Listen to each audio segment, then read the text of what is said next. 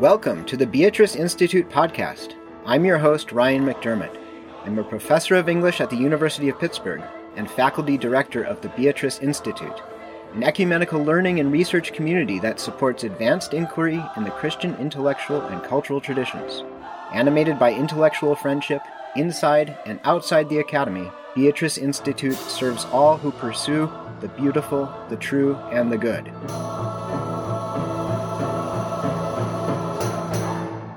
Okay, so Chris, you've been teaching. Didn't you switch your class, like what you're teaching about since we all got locked down? I've been teaching a class this semester. It's the capstone seminar in my department. So this is for, mostly juniors and seniors. It's a kind of research intensive seminar. And the topic is early modern violence, the intersection of art and early modern violence. This comes out of another sort of joint research project that I'm working on called Gun Violence and Its Histories, and not really been a topic of research for me until the last 2 years. And I really wanted to kind of get into teaching what it meant to work on questions of the intersection of art and violence. And so we did early in the semester in January, we worked a little bit on the question of miracle working images and how one really good source where you can learn about violence is actually in tales or recordings of miracles that were affected by icons. So we tend to think of, and I'll get here in just a second, but we tend to think of images, especially with regard to illness, plague being one major category of illness.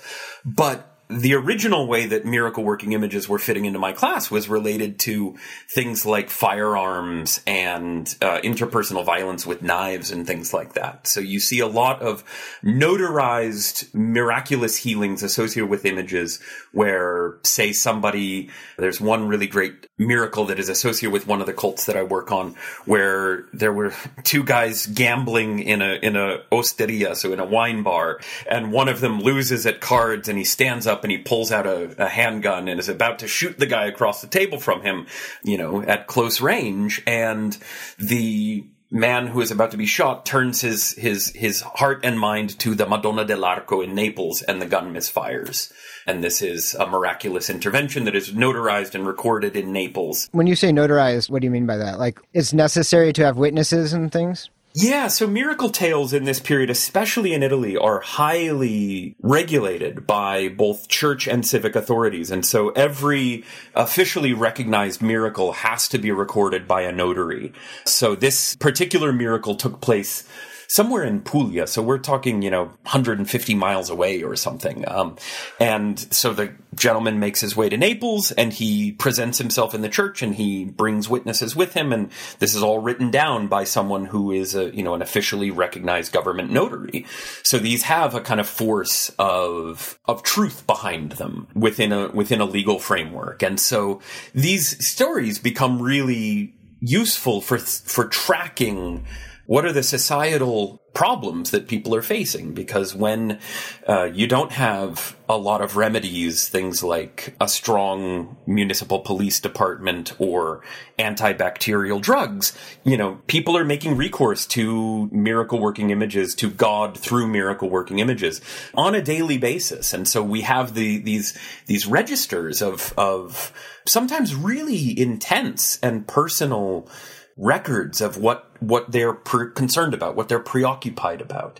And there's some really, sometimes movingly personal material contained in these stories. So that was how this material got into my class, back in January and February.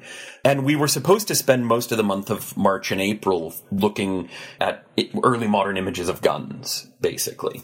Once the COVID lockdown happened, I sort of had to rethink what was possible. We were supposed to be in the University Art Gallery at Pitt looking at artworks, actually, etchings and engravings from the 17th century. That's no longer possible.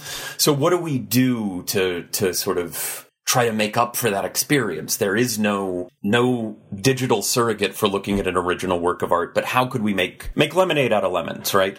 So what I did was rethink a couple of weeks worth of the syllabus. And so this past week, what we were focusing on was images and the plague, and how miracle working images have been invoked in Italian culture at different moments in its history in response to all of the societal and devotional impact that a pandemic has. You know, it's one of those really interesting, frightening, but also enlivening moments when things that I have studied for a very long time take on an immediacy and a potency and become palpable to me in ways that they were not before. So maybe I can, show you a couple of images, and we can talk through some of the stuff that has been really interesting and powerful to me over the last week or two. Does that sound good? Yeah, I mean, well, so maybe before you do, would it make sense to talk about Boccaccio and the Decameron? Oh, or yeah. Is that part and parcel of the images? Because, I've been talking to other colleagues this week about the bubonic plague, but mostly in the English context. Yeah. And Boccaccio's Decameron its frame narrative is wealthy Florentines escaping the city for their country villas, having a summer vacation to get away from the plague, right? Yeah, absolutely. And that was actually the very first thing we read in my class. Thank you for reminding me of this. Because one of the things that I wanted to set up for the students, and which seemed a little more difficult in January than it is now, was to pull them back into a mindset where life is a more precarious proposition than it is today, where death is a part of life. When you start looking into the way that people have lived and died throughout history, the modern period, whenever that begins, but let's call it a sort of 20th century period for the purposes of what I'm about to say. When you look at death rituals, it largely happened in the context of the home through most of history. And now in the 20th century, we send, with the medicalization of death, we send people into hospitals and at the end of life, and they don't come out. And we think about the end of life as a process that is kind of staged and choreographed by an entire medical industry. And so one of the things that I wanted to do by reading Boccaccio in a class that's about violence was to just kind of pull them into a mind space where the notion of the end of life is actually less predictable than it is today. Boccaccio's the prologue to the author's preface to the Decameron is not really about violence in any way, but it is about the ubiquity of death. And one of the questions that I asked my students in January was, what were some of the things that hit you in this text? And Boccaccio writes really movingly about the sense of just total breakdown of society. So as he says, the family unit ceases to work. Mothers are no longer looking after their children. Children are no longer looking after their elderly parents. Brother and sister are no longer caring for one another because they are all looking out for themselves and trying to survive this plague, right? Which, as we know, killed maybe as much as half of the population. And as he describes, one of the most difficult elements for the survivors was the fact that rituals of remembrance came to an end. There were just too many funerals for there to be any genuine mourning, for there to be any genuine grieving.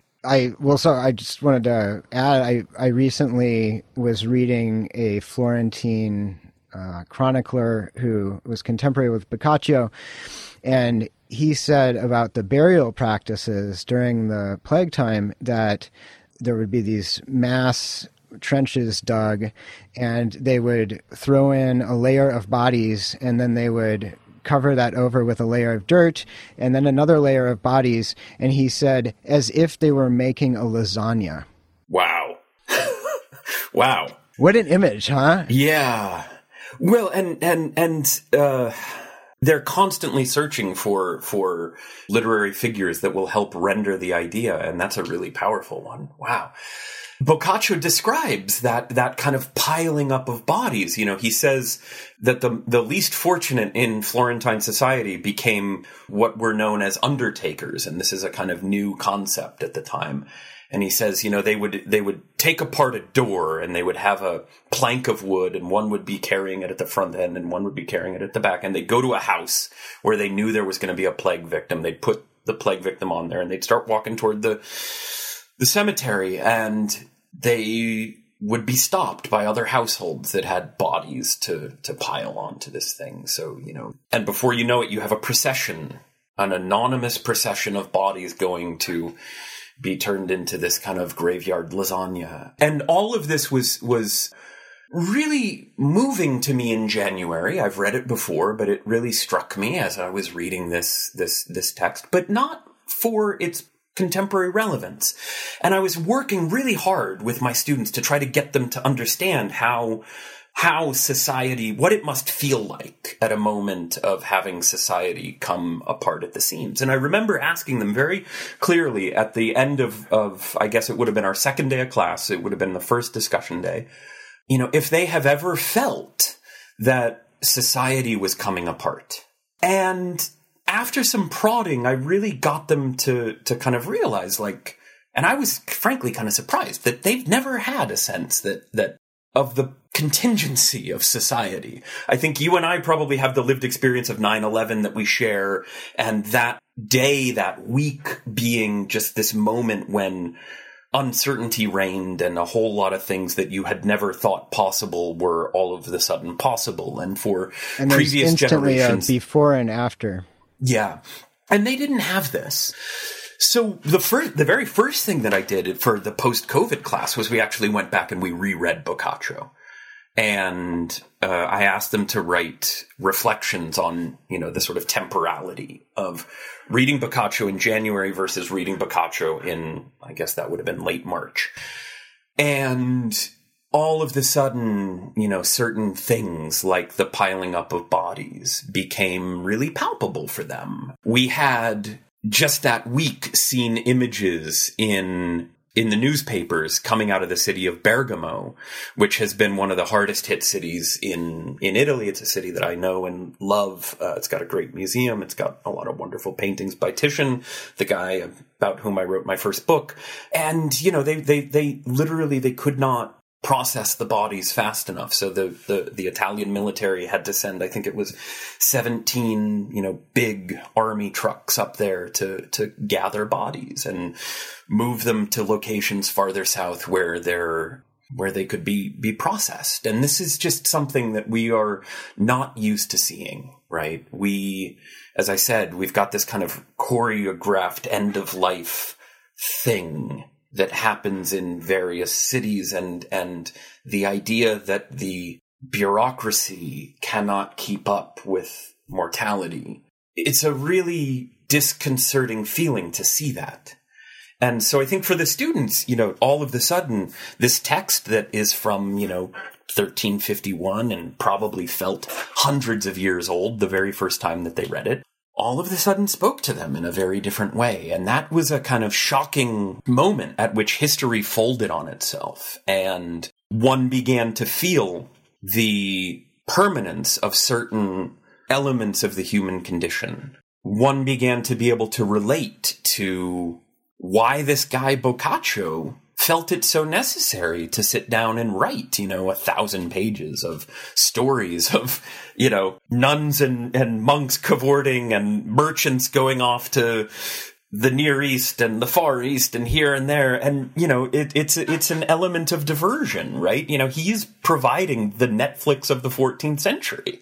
And also he really is feeling, when you read that preface, he's feeling I don't want to psychologize it too much. I don't want to call it survivor's guilt, but the sense of genuinely questioning, what did we go through? What was that? And how do we make sense of the fact that in 1345, I loved my family and I could count on my family being there for me.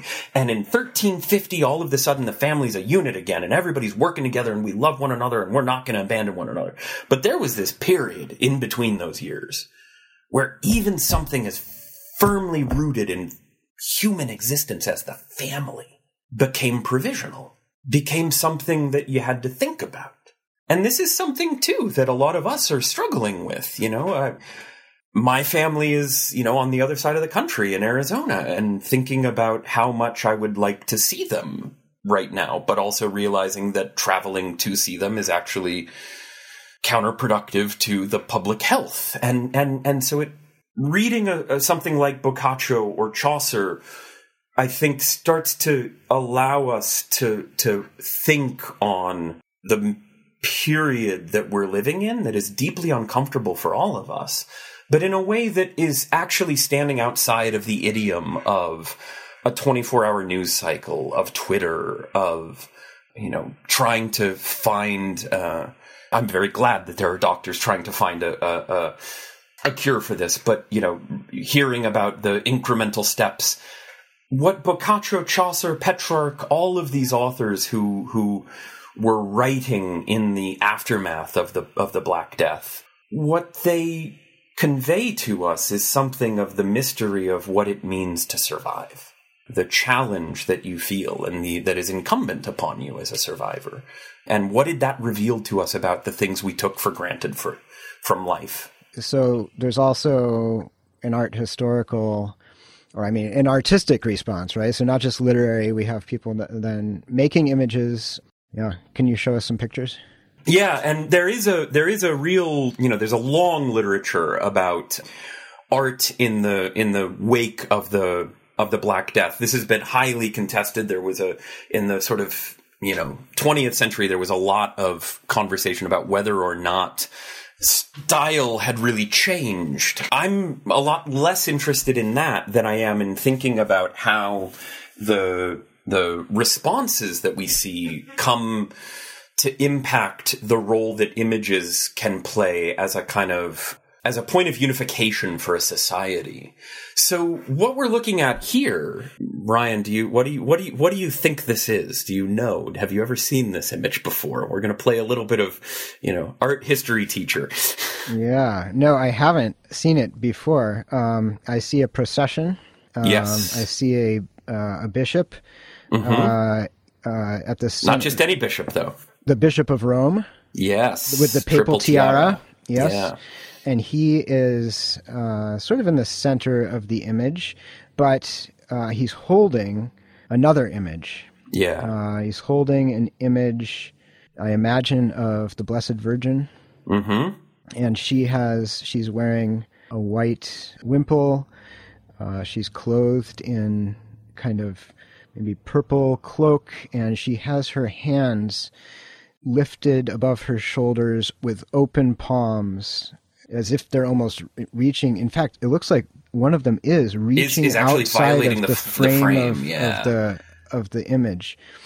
And yeah, so this is going through a city. We have like some city walls that they're wrapping around, and there's actually an angel with a sword at the top of the image, sort of like stationed at the top of a parapet. And he is either unsheathing or sheathing his sword. I'm not sure. Yeah.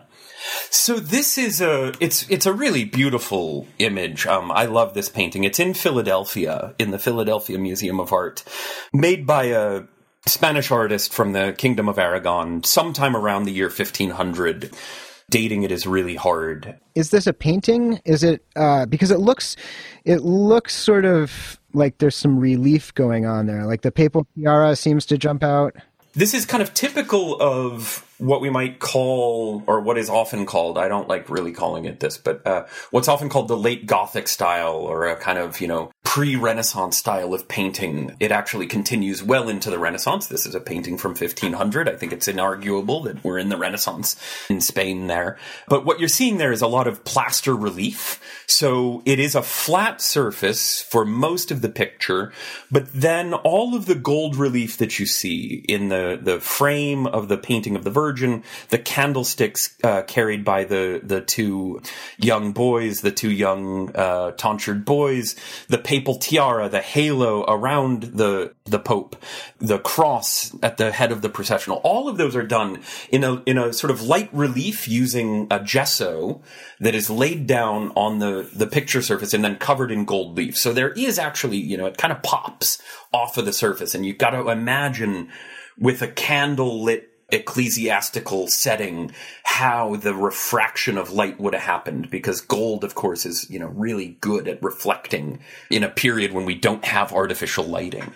And would this image have been in the church in Sant'Angelo, or where? So where this was, I'll have to check on that if we know exactly where it was, but it shows a story that is really central. So what it is showing us is the story that is recorded that in the year 590, Pope Gregory the Great, there was a very bad plague, and he led a procession around the city carrying an icon. And as they processed basically, around the city to the major basilicas, and they were coming to St. Peter, and as they were coming to Castel Sant'Angelo, St. Michael appeared on the parapet of Castel Sant'Angelo and sheathed his sword. And at that moment, the plague ceased. So this is a story that is recounted in the Liber Pontificalis and lots of other medieval sources. Interestingly, though, none of the really medieval sources talk about the use of an image. It's only with the emergence of the Golden Legend in the 13th century that we get the inclusion of an image. And the image that Gregory is reported to have carried around the city of Rome, by the 13th century, this tradition has emerged that he used this icon, which is called the Salus Populi Romani. So this is in the church of Santa Maria Maggiore. Tradition holds that this was painted by Saint Luke. It's actually a Byzantine icon, really difficult to date, in particular because it's been overpainted many times in its history. But from at least the 13th century, this is considered one of the most important icons in Rome. It's carried on procession in commemoration of its role as basically the health giver, or, the protector of the Roman people. And this becomes a really, really important image in the civic identity of papal Rome, right? So this becomes closely associated with papal pilgrimages around the city. And as I said, it's taken on procession in different days. Here you see a different image, which is the Virgin of Aracelli, which is, in the church of Aracelli, which is at the top, just sort of overlooking the Roman Forum. And she is another Byzantine icon that also in the 13th century, and especially in the 14th century, becomes hugely important. During the period of the Avignon papacy, right? So when the papacy has left the city of Rome, the city government, the civic government becomes really important. And they turn to the Virgin of Aracelli as their kind of plague protector. So she is the protector from the Black Death, actually. So we have this kind of interesting tradition in Rome of competing icons that are working to sort of save the people from, or as succor in moments of extreme danger from pandemic, from plague. And there's a real kind of interesting history here that I don't want to get too deep into. What I want to just show you is a third image, which is a polychrome crucifix, which is now held in the Church of San Marcello al Corso. And this is again, it's really hard to date these images, right? Their origins are hidden a lot of times by sources because of the miraculous stories that surround them. But this was probably by either a North Italian or a German artist of the 14th century. It becomes really important because it survives a church fire at a certain point in the early 1500s, and it becomes sort of credited with special powers. And in the plague of 1522, once again, the Pope processes around with an image, this time with this image, and the plague comes to an end. Now, one of the things that I thought was really moving to talk about with my students over the last week was the benediction that Pope Francis made, I guess, about 10 days ago now.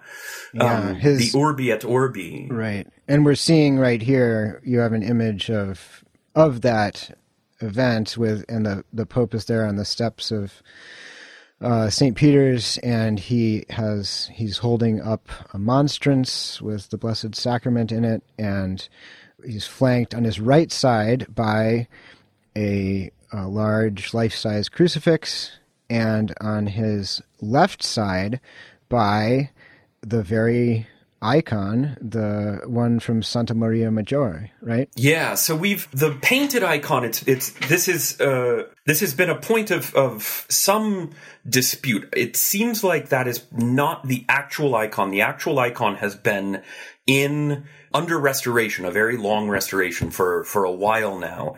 And it appears, although there have been a lot of conversations on Facebook and various places about whether or not that is the actual icon. I think it is a pre-modern copy, but that remains to be seen. But the image on the Pope's right, our left, is definitely the actual crucifix from San Marcello al Corso. And you can see here, I just did some screenshots of them removing the sculpture. So the image that you showed earlier of this crucifix, it's not a two-dimensional painting. It's a three-dimensional. It's a three-dimensional sculpture. Yeah. But in a frame. And if you look at it straight on, like when we're looking at it here, it could be a painting, and it has. The way the hands disappear behind the frame is deceptive and somewhat strange, right? And it really is about framing it as an image, yeah, rather than as a sculpture. And this sculpture has been used in Jubilee years. It's usually brought to St. Peter's. Here you see John Paul II on the Universal Day of Forgiveness in the year 2000 praying before it. So it's not that it's never moved, but it was very exceptional. Francis actually went early in March to San Marcello al Corso and prayed in front of the image. But as the COVID epidemic turned into a pandemic, he decided that it would be an appropriate thing to bring it together with the Salus Populi Romani for the Urbi et Orbi address and benediction. And so here you see a screenshot from Vatican TV of him in veneration in front of either the copy or the original of the Salus Populi Romani. We'll try to get clarification on that. And then in front of San Marcello al Corso, the crucifix of San Marcello al Corso. Oh, and there he is, actually kissing the feet of Christ on the crucifix. Yeah.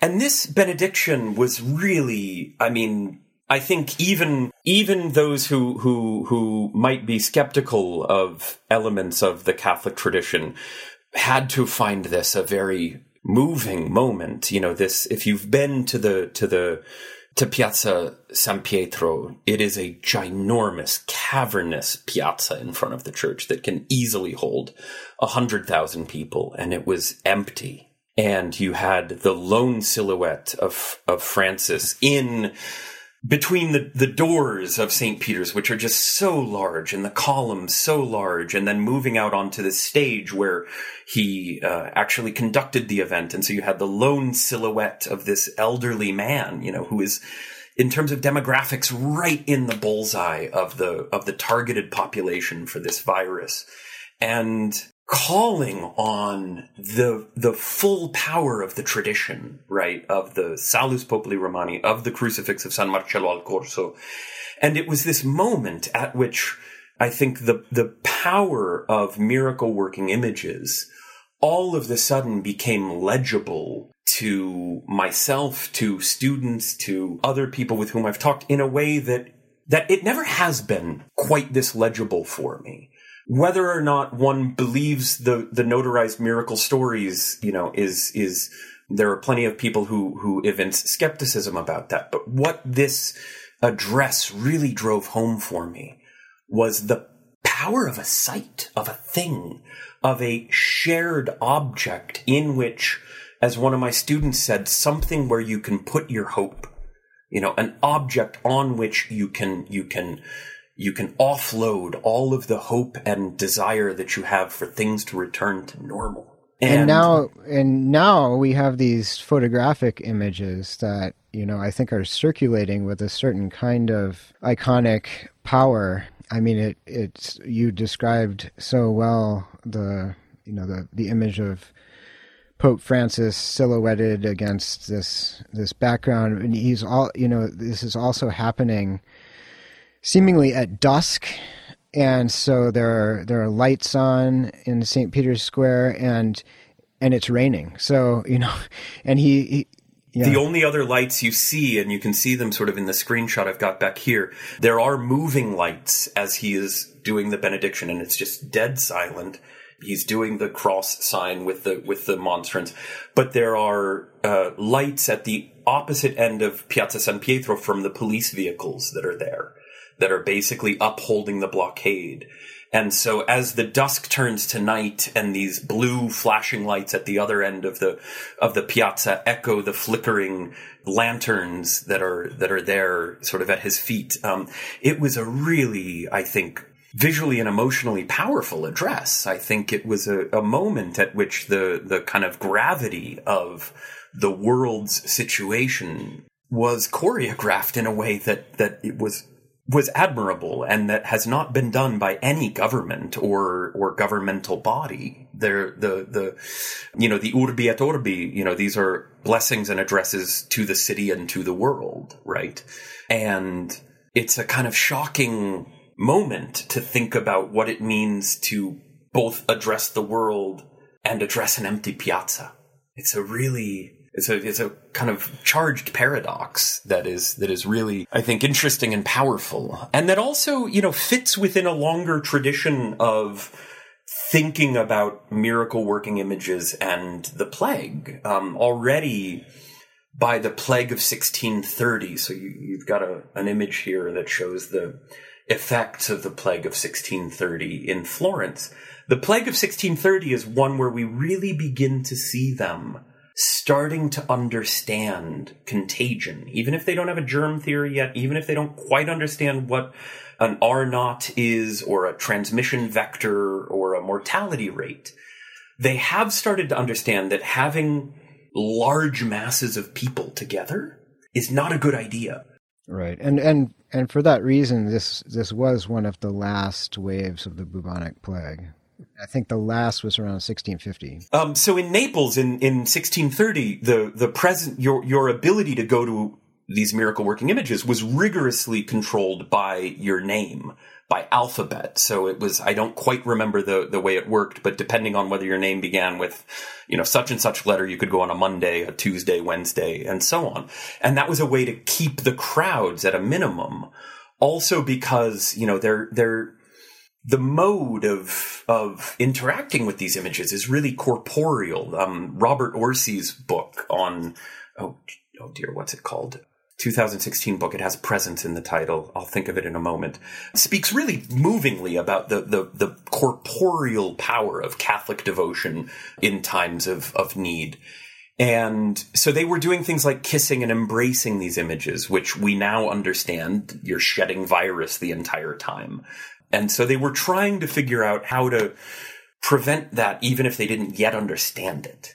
And so this is where, Francis giving the Urbi et Orbi to an empty piazza becomes the kind of like end mark of Catholic devotion within an understanding of public health, right? Where you get this absolutely dramatic address to the entire world, but that is virtual. And of course, the beauty of the Catholic theology is that, it can be virtual. It can be virtual, exactly. The Eucharist, which is at the center of his Urbi et Orbi benediction, is precisely part of what makes the Corpus Mysticum possible. Yeah, and thinking about this in genealogies of modernity terms, at least iconographically, it's interesting that, one of the major genealogies of modernity that is in academic and then also increasingly in popular circles is a secularization narrative where, as the West, or as the world approaches modernity, as they become, participating in capitalism and consumerism and the rise of the nation state and so on, as progress is made, it's no longer necessary to have religion or to believe in God. And so interestingly here we have a kind of visual icon in the emptiness of St. Peter's Square that would seem to express secularization, the naked square.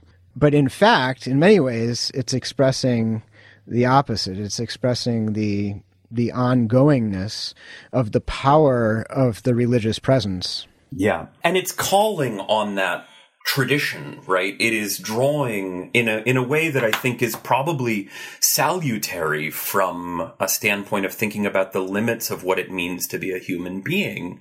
It is calling on the lived experience of the generations who invested hope in images like the Salus Populi Romani and the crucifix of San Marcello al Corso, and insisting, right, that, yeah, we might have ventilators and antibiotics and antihistamines and all of these wonderful things that can save the body.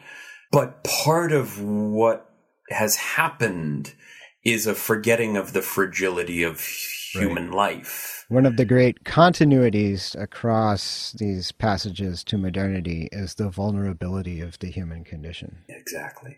And this is where I thought that that papal address was just a really sort of stark and stunning moment when the material that I study, that I work on, these miracle working images became palpable and understandable in a way that I would never wish this, right? You don't want a global pandemic to be the reason that some of your research becomes quote unquote relevant. But I do think it also does does afford to humanists, people like you and me who study, who study history, who study what it means to have been human at different moments and what that can tell us about what it means to be human now. It gives us a way to sort of think about the process of meaning making at this moment in, the contemporary world, where all of a sudden we realize that we are left with many of the same doubts that Chaucer had, that Boccaccio had. We are left with the same gaps in the certitude of what it means to be human that they were left with, about the inviolability of the family unit. All of these things that you and I have dedicated our lives to studying, I feel like they give us a different way to talk about this current pandemic that is not about virology, that is not about bending the curve. Although we are participating in social distancing, we're doing this remotely. I haven't seen you in person in months at this point. But there's a way to think about the role that history plays in making sense of an event like this. Yeah, and also, we're, I think, in a time like this, all of the technologies of the modern world no longer seem sufficient to supply the meaning that we need in life. Social media is not up to it anymore, and so we fall back on the resources that remain available to us. One of which is art and narrative art, and in a combination of those two in film and streaming television. And, it's been fascinating to read about the types of things that people are watching, the different types of solace that people are finding. And, I've read a number of good pieces on, the sort of trade-offs and benefits of escapist TV to, compared to TV like The Leftovers, that's about, the aftermath of a pandemic. So, yeah, and I think what this evinces is that we have powerful resources for making meaning when we need to make meaning out of what's happening, but there are resources that may, and at least in certain parts of our culture, have seemed unnecessary prior to this. Yeah, and as you said, the technologies that we have, they really are amazing when you stop and think about the fact that, had this happened 20 years ago, I was talking about this with my mother the other night, I'm spending an hour a day or more on the phone with my parents, FaceTiming frequently, but also making phone calls. And we were talking about how there used to be such a thing as long distance, right? You would be charged different rates for calling across state lines and things like that. And if this had happened 20 years ago, that would have been applicable, and it's not anymore. And so there are many ways in which the technological moment in which we find ourselves allows us to live in a moment of social distancing and lockdown with a kind of comfort that would have just been unthinkable to people even 50 years ago, 100 years ago, let alone Boccaccio and Chaucer. And yet, I'm struck when I'm reading what's going on in hospitals, whether it's in Italy or New York City. Families that cannot be present with their dying relative. They can be present virtually through an iPad or an iPhone, but the hollowness of that speaks for itself. And so we as a human community, we're going to have to, when the pandemic is finally done and the social distancing is over, I think we have to come up with a better calibration of, what are the roles that technology can play in facilitating connection, but also a better appreciation for the genuinely human contact, right? The unmediated, face-to-face. We have in so many ways started to fall into digital surrogacy as a kind of default mode of relating to one another. And I hope that this will call us back to having a renewed sense of what it means to be in community, to trust one another, to be vulnerable with one another, and to be present with one another at moments of strain and difficulty. Yeah, for sure. So I've been asking everybody in these interviews, what are maybe 3 things that you've been watching or listening to or reading that you find particularly helpful in these times?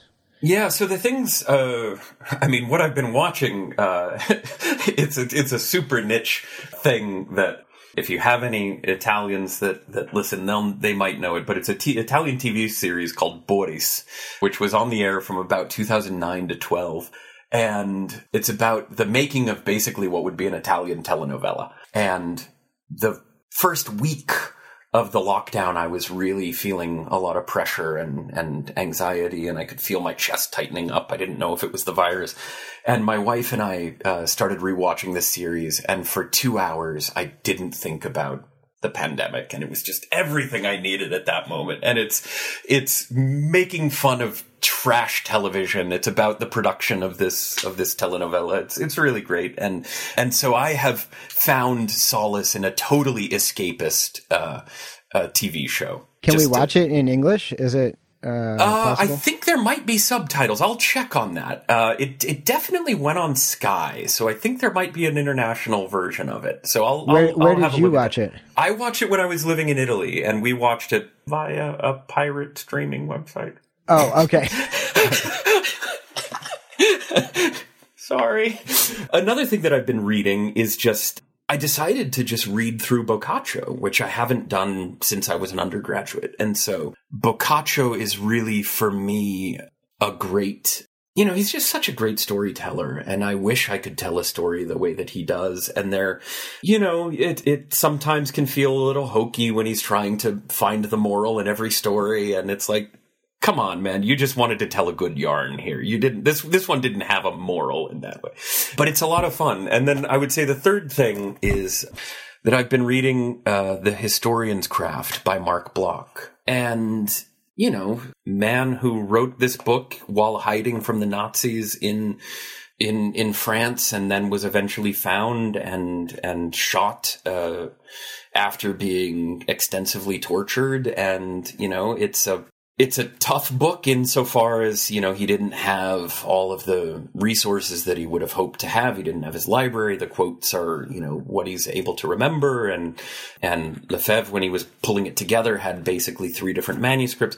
All of that said, the way that he talks about the solidarity of the ages is just, for me, really enlivening. And I'm reading this again to try to think about, what are the ways in which our job as professors is going to change?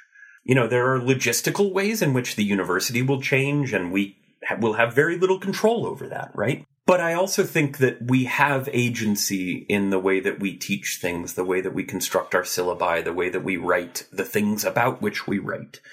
And so I'm just trying to think, what are the ways in which the solidarity of the ages can become more present in my own scholarly life and my own writing? And what does it mean to do history at a moment like this? So that's, the sort of like major intellectual work that I'm trying to do right now. And Mark Bloch is my companion in that. That's a great recommendation. Yeah. Well, Chris Nygren, so good to talk with you. It's been wonderful to talk with you. Thank you so much. And I hope to see you soon and give you a big hug. Likewise. All right. All right. Take care. Thanks for listening. If you appreciated this episode, please rate and review us on your podcast platform of choice. We love to hear from listeners. Chat with us on Facebook, Twitter, or Instagram. You can also learn more about our programming at beatriceinstitute.org. That's Beatrice Institute, all one word, .org. And if you are a university student or faculty member in Pittsburgh and would like to be involved locally, check out our Fellows program and get in touch. This episode was mixed and mastered by Yellow Music and Sound. Until next time, I'm Ryan McDermott. Go with God.